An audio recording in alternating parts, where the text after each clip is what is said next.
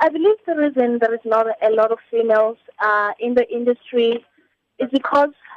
mining has always been regarded as a male industry, and mostly females at this stage in time, they are still not motivated or being encouraged to actually study mining engineering or mining related courses. The industry is still a bit hostile